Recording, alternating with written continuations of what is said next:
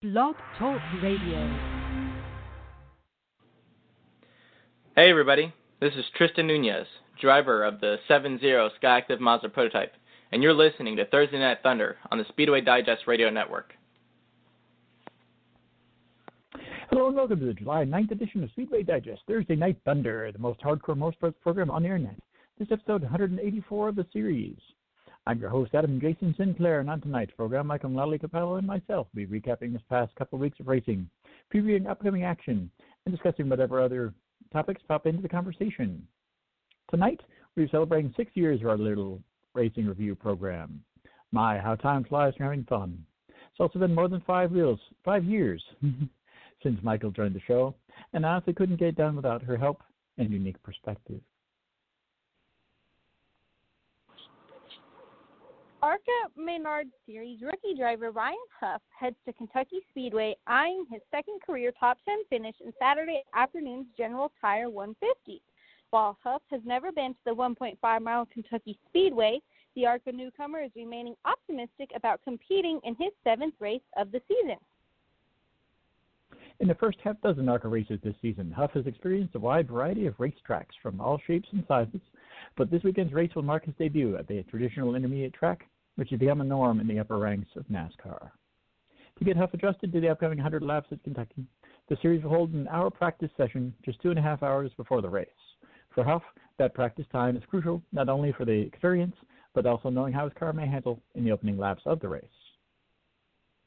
Competing in the season, Huff enters the General Tire 150, a respectable 7th in the championship standings, and while the remainder of their schedule remains in flux, Huff believes as long as they can continue to show improvement, he hopes he'll be around the series for a while. H.B. Hankins will assume the role as the primary partner of Huff's number 10 Ford Fusion for the 6th race of the season. In addition to H.B. Hankins, London Coates and Southeast Systems will serve as associate marketing partners for the event.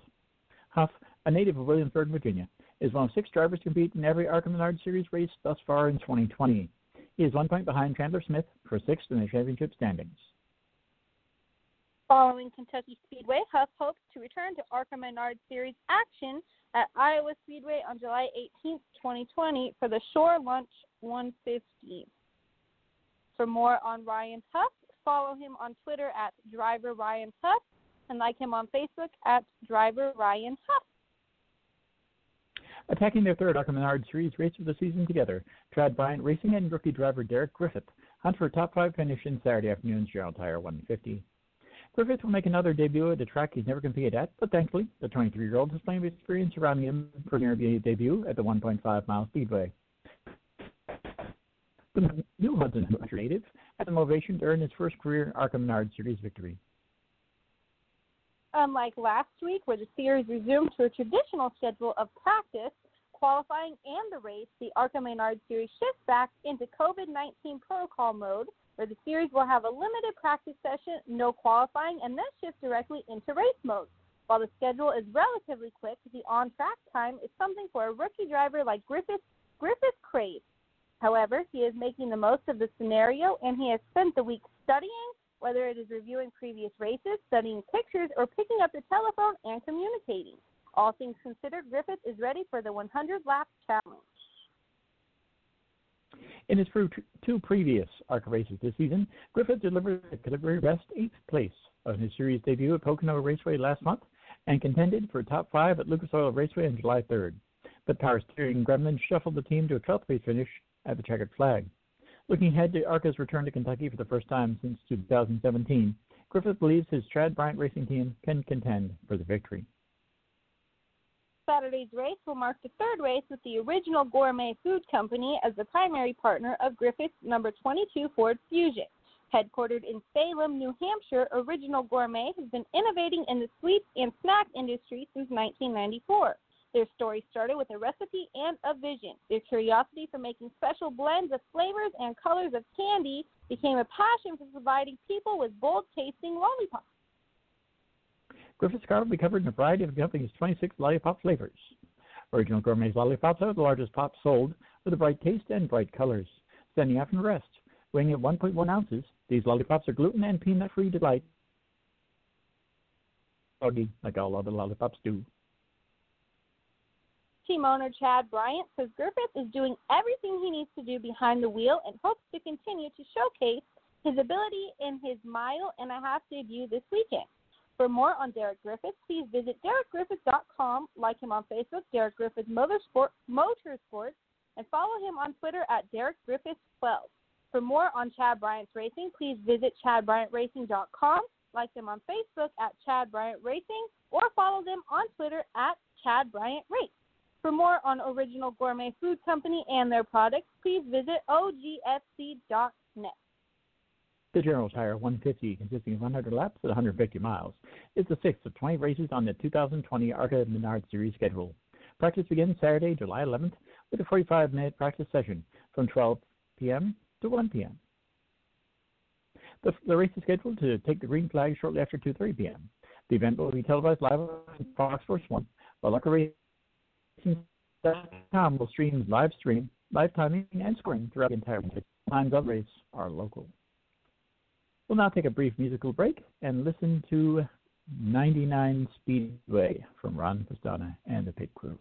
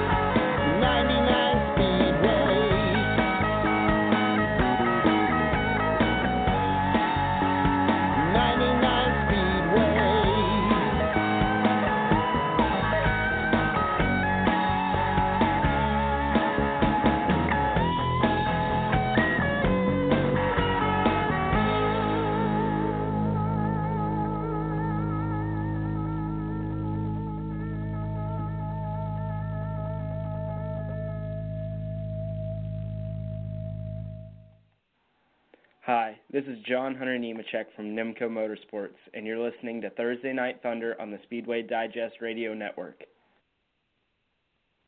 NASCAR was already set to return to Daytona National Speedway in late August, but now the iconic venue is set to host a double dose of two exciting NASCAR weekends during the month, one with unprecedented twists, literally. NASCAR announced the other day that in addition to the scheduled August 28th, 29th doubleheader weekend featuring the Coke Zero Sugar 400 and the Wawa 250 powered by Coca-Cola, for the first time in history, Daytona National Speedway's world-famous 3.56-mile road course will play host to NASCAR's three top national series, along with the ARCA Menard Series, on August 14th through the 16th. 3 events to be held on Daytona's 12-turn high-banked tri-oval/infield road course are realigned races that were originally scheduled to be held at Watkins Glen International on August 14th through the 16th, NASCAR Cup Series, NASCAR Xfinity Series race, and ARCA Menard Series. In addition, the fourth race, a NASCAR Gander RV and Outdoors Truck Series event, is realigned from Iowa Speedway that was originally set for June 12th. The new scheduled August 14th through the 16th weekend for Daytona International Speedway's road course includes Friday, August 14th, the ARCA Menard Series at 5 p.m. Eastern, MAB TV. Distance is to be determined. Saturday, August 15th, NASCAR Xfinity Series at 3 p.m. Eastern on NBCSN, 182 miles, 51 laps. Sunday, August 16th, NASCAR Gander RV and Outdoors at 12 noon Eastern on FS1, 153 miles, 43 laps. And Sunday, August 16th, NASCAR Cup Series at 3 p.m. Eastern on NBC, 231 miles and 65 laps. The historic races will be held on the same road course as the Rolex 24 at Daytona, North America's premier race for sports cars. Road course racing has always been an anticipated vital component of the makeup of the Speedway, with the Rolex 24 first held in 1962 as a 3-hour race called the Daytona Continental. The Daytona 200 for motorcycles was moved off the Speedway in 1961, and the majority of today's course is used for the Daytona 200. The ribbon of asphalt was used in action this past weekend with the IMSA WeatherTech Sports Car Championships IMSA WeatherTech 240 at Daytona. We'd like to congratulate the Mazda team for finishing first and second in that race, and a major congratulations to the friend of the show here, Tristan Nunez, who did our introduction for this evening's show. He actually finished in first place as well as his partner. I believe it was Oliver Pappas this weekend. Don't quote me on that. But it was a good race, and we hope that they have a lot of success coming up in the rest of the IMSA season. In March, it was announced that the 2021 Busch Clash at Daytona will move to the Speedway's 3.56-mile road course and be held under the lights on Tuesday, February 9th. Now, however, the August 14th through 16th weekend will be on the pole for the track's first NASCAR road course weekend for NASCAR's Premier Series and others. There was a NASCAR event held on the road course there in 1976. It was a NASCAR modified event. That is the last time that NASCAR had an event held at the road course in Daytona. Complete details on the road course weekend, including a fan attendance, is currently being finalized and will be announced in the near future. Competition on the road course will be unlike any other challenge drivers have faced at Daytona National Speedway. In contrast to the tightly packed competition on the Speedway's famed 2.5-mile high-bank tri-oval, drivers will utilize approximately three-quarters of the tri-oval, along with the challenging infield portion of the road course, known internationally as the International Horseshoe. This translates into 12 turns instead of the usual 4. The challenge entails the high-speed entrance into Turn 1 as drivers dive left into the front straight and begin the twists and turns on the infield offers, including the International East and West Horseshoe turns, and the tricky negotiation of the backstretch chicane prior to a climb back atop the bank in Turn 3, NASCAR Turn 3.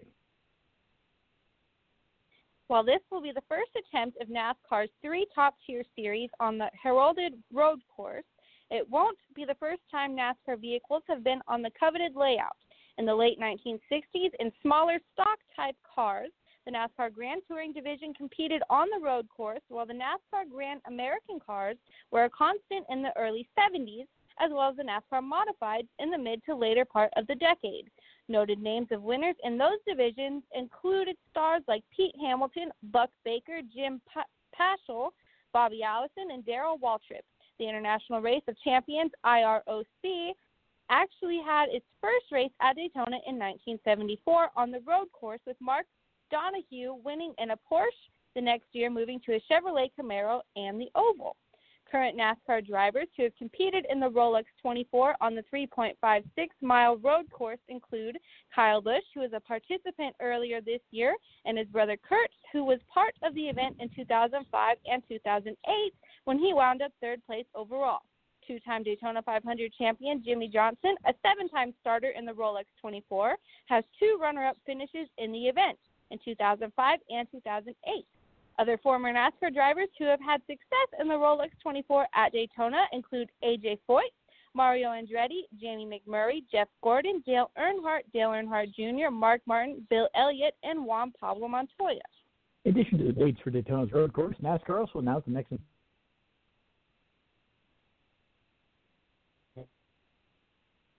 to secure their position in NASCAR Cup Series playoffs, or the Wawa 250 powered by Coca-Cola. We'll see NASCAR future stars tackle the 2.5-mile tri-oval.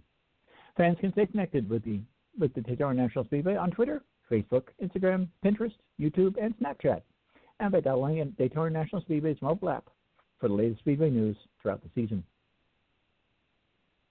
Are you a race car driver, crew chief, pit member, track motor, or maybe you're just a huge fan of the sport? Contact either Mykkal Mulalley or myself to get your spot on the show. After all, you deserve your 15 minutes of fame, and we'd love to hear from you. The IMSA WeatherTech Sports Car Championship made a triumphant return last Saturday night at Daytona International Speedway. The IMSA WeatherTech 240 at Daytona, somewhat fittingly running on the 4th of July, was the series' first race since the Rolex 24 at Daytona on January 25th through the 26th. That was an unexpected and unscheduled span of 160 days. That's a long time. By comparison, there were 105 days between the 2019 season ending, Motul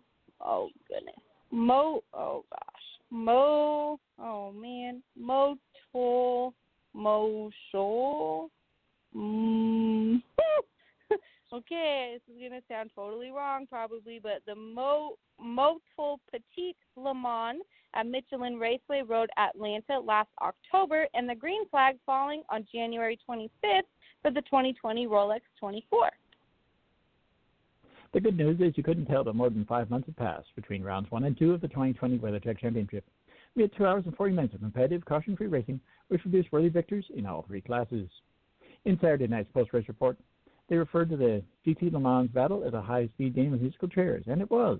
All 6 cars in the class entry list led at least 3 laps out of 90 in the GTLM race, which was the product of unpredictable track conditions brought about by the pre-race rain and a good balance of performance. The race-winning number 3 Corvette R had the fastest lap of the race at 1 minute, 43.527 seconds, less than 0.2 of a second faster than fastest laps posted by the number 25 BMW M8 GTE of a minute, 43.610 seconds, and the number 911 Porsche 911 RSR 19 with a time of a minute 43.658 seconds. In the end, the outcome was determined by a combination of smart strategy and heady driving, exactly as it should be. Well, it wasn't 100% like it was in GTLM. More than half of the Daytona Prototype Air National Field held the lead at least 1 point or another in the IMSA WeatherTech 240 at Daytona. To be exact, 5 DPI machines topped the charts with race winners.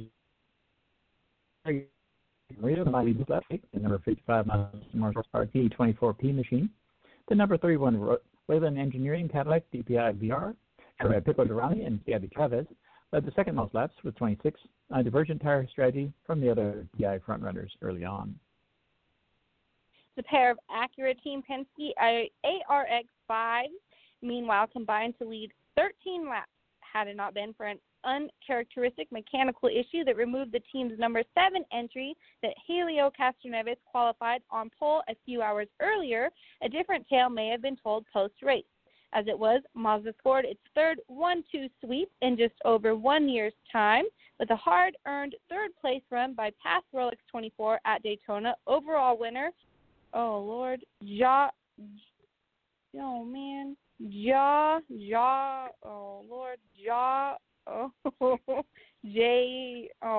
help me out here.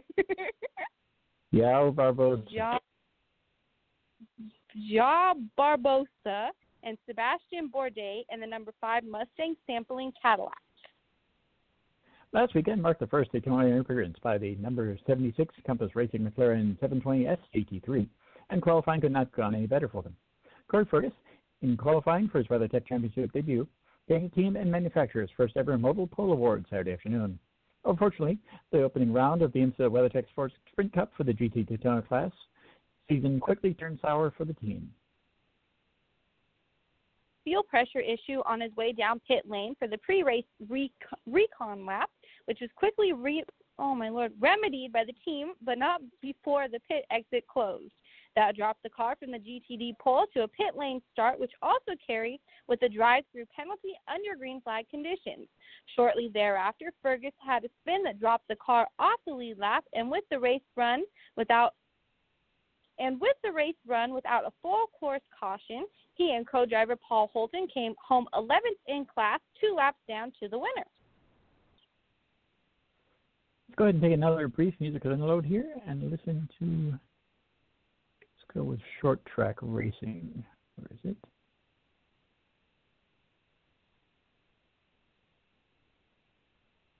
There it is, Short Track Racing by Ron Pathana and the Pit Crew.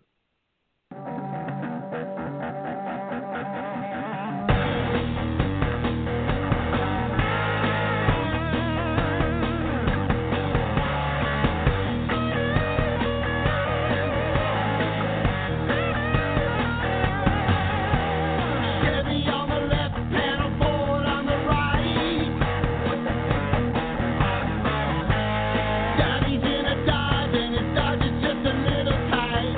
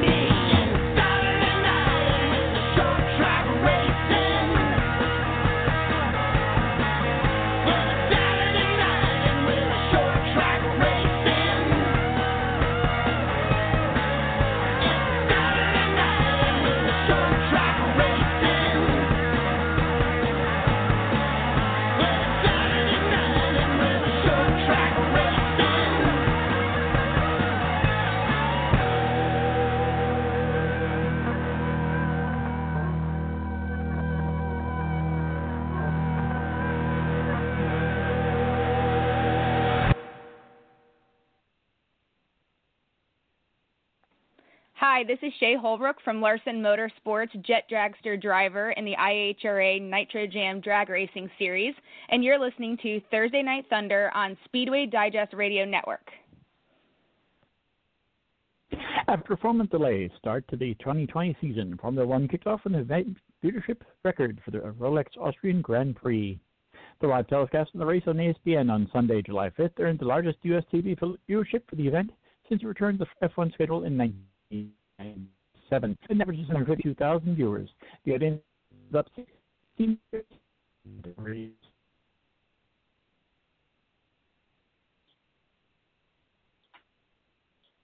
Austrian Grand Prix telecast started at 9:05 a.m. Eastern, and the audience peaked at 890,000 viewers at 10:40 a.m. as Valtteri Bottas captured the victory for Mercedes. F1 remains in Austria this weekend for the Formula One Pirelli Styrian Grand Prix, the second race of the championship's modified calendar. The race airs at 9:05 a.m. on ESPN.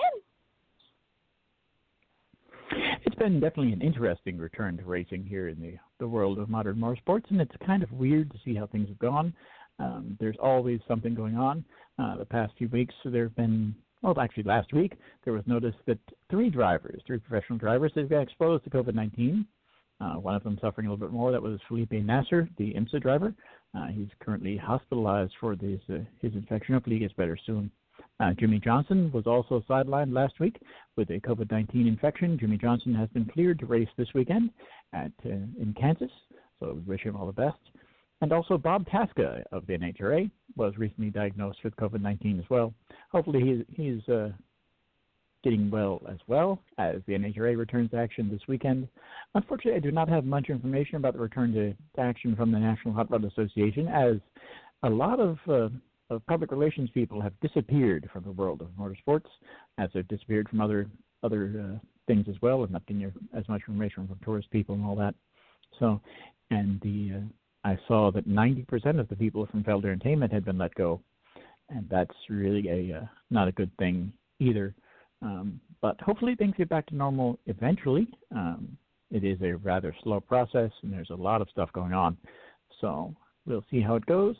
Again, we wish the best of luck to all the people who've been exposed to COVID-19 in the professional ranks, as well as everybody else in the world. Hopefully there's not any more infections out there, although I'm pretty sure there are. Then we'll hear from about certain other drivers in the next few weeks. It's just one of those sort of things. So, moving on from that, I know there was also some racing out in your part of the world last weekend. You attended an event in Hermiston. You want to tell us a little bit more about that? Yeah, so we went to Hermiston, and of course we had all of our masks and stuff because we weren't really sure what to expect. They were only letting 250 people in per show, so they ran 2 shows in one night, and all they did was main event. So unfortunately, if you went to the later show, there's a chance that not all the cars would be in it because they got wrecked out in the first show, but I guess that's just a chance you take. We got tickets for the later show because we wanted to see the fireworks, and they weren't. That's my wonderful neighborhood. So it was fun. There wasn't a whole lot of cars. The majority of them, like I said, got wrecked out in the first show, and I think there really weren't that a whole lot of cars because I'm sure not everyone quite knew what they might be getting themselves into as far as with the virus and the just how they were going to go about it. But I was pleased. It was a lot of fun, even with the not being as good as it usually would. It was nice that the stands weren't packed. You had room to get up and go get your hot dog or your Coke or whatever, and it was fun. And the fireworks, oh my gosh, they did. It was like a 15-long firework show, and the finale was just spectacular. So all around, I'm very pleased with how the weekend went, and I hope more tracks around Washington take note and they start opening back up. Hopefully that thing happens, and I know we mentioned a few different races that are taking place in Florida in the next few weeks. The Sebring race will be taking place I believe it's next weekend. Let's see. It'll be the 18th of July, so that'll be cool to look at that, see how that goes. I was actually considering possibly heading out for that, but I don't know.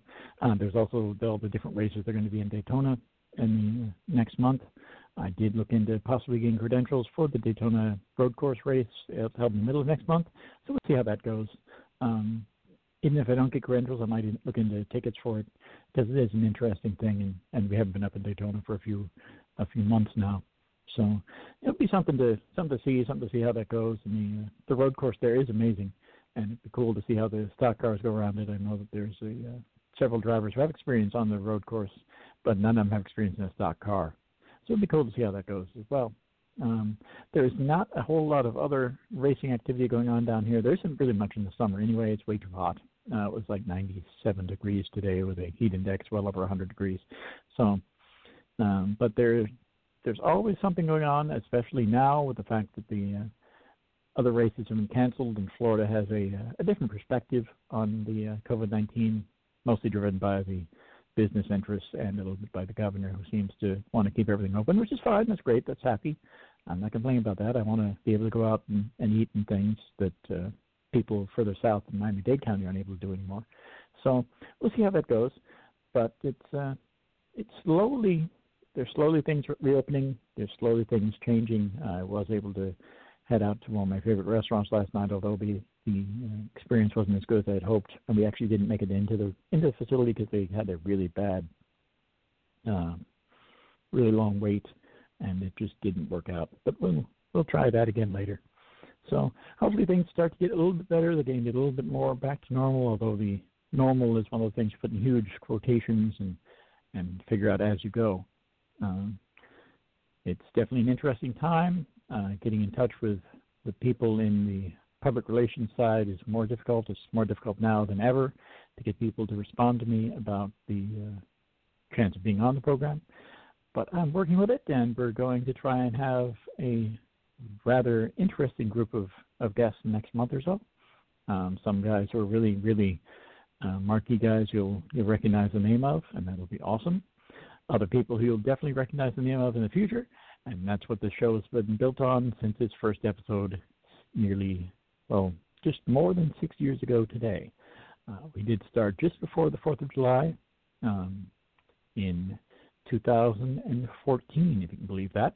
So taking a while to get our feet to the ground, as it were. I think we're doing pretty well, and we always have more in store. There's always a bigger and better things on the horizon, and hopefully you've stuck with us for this long. You'll stick with us for as long as we're able to stay on the air. Be sure to check out past episodes of Thursday Night Thunder, as well as the other shows on the Speedway Digest Radio Network at blogtalkradio.com/Speedway Digest Radio. I did just contact one of the producers of the Pit Stop with Tim Despain. She does not have any insight right now as to when they will return to the air. I am hoping that is soon, but she doesn't have any insight right now, so if you're wondering when that's going to happen, I really couldn't tell you. I know that they focus primarily on NASCAR on the Sprint Cup side of things, and although there is a lot of stuff going on in that world, it's a lot more difficult to get as much information as you could in the past from them.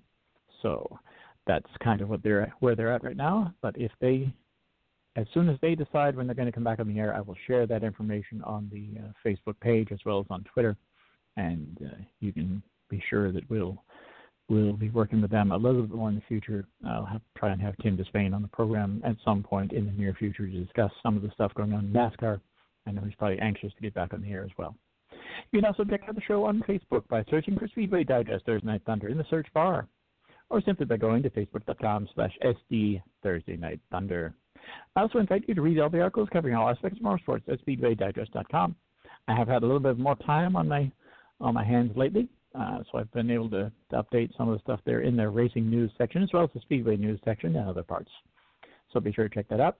There's lots of stuff going on, return to racing things, and some cancellations as well as some profiles on drivers and things that they're doing in the off time. The people at Lucas Oil have been really good about that, and as well as the people at Jegs. So be sure to check that out. In addition, if you're a fan of South Florida and who isn't, be sure to check out the latest news and information about our slice of paradise at Favorplum's Fantastic Finds. It can be found on Facebook, Twitter. At Twitter, you can easily find it at Favorplums, Favorplums, or at PB Happening, which is basically the thing they took over from, and by heading to http://favorplumsfantasticfinds.wordpress.com. Thank you for listening, and we look forward to seeing you again next week in the Thunderdome as we discuss the major issues in the world of modern auto racing. Have a great night, and thanks again.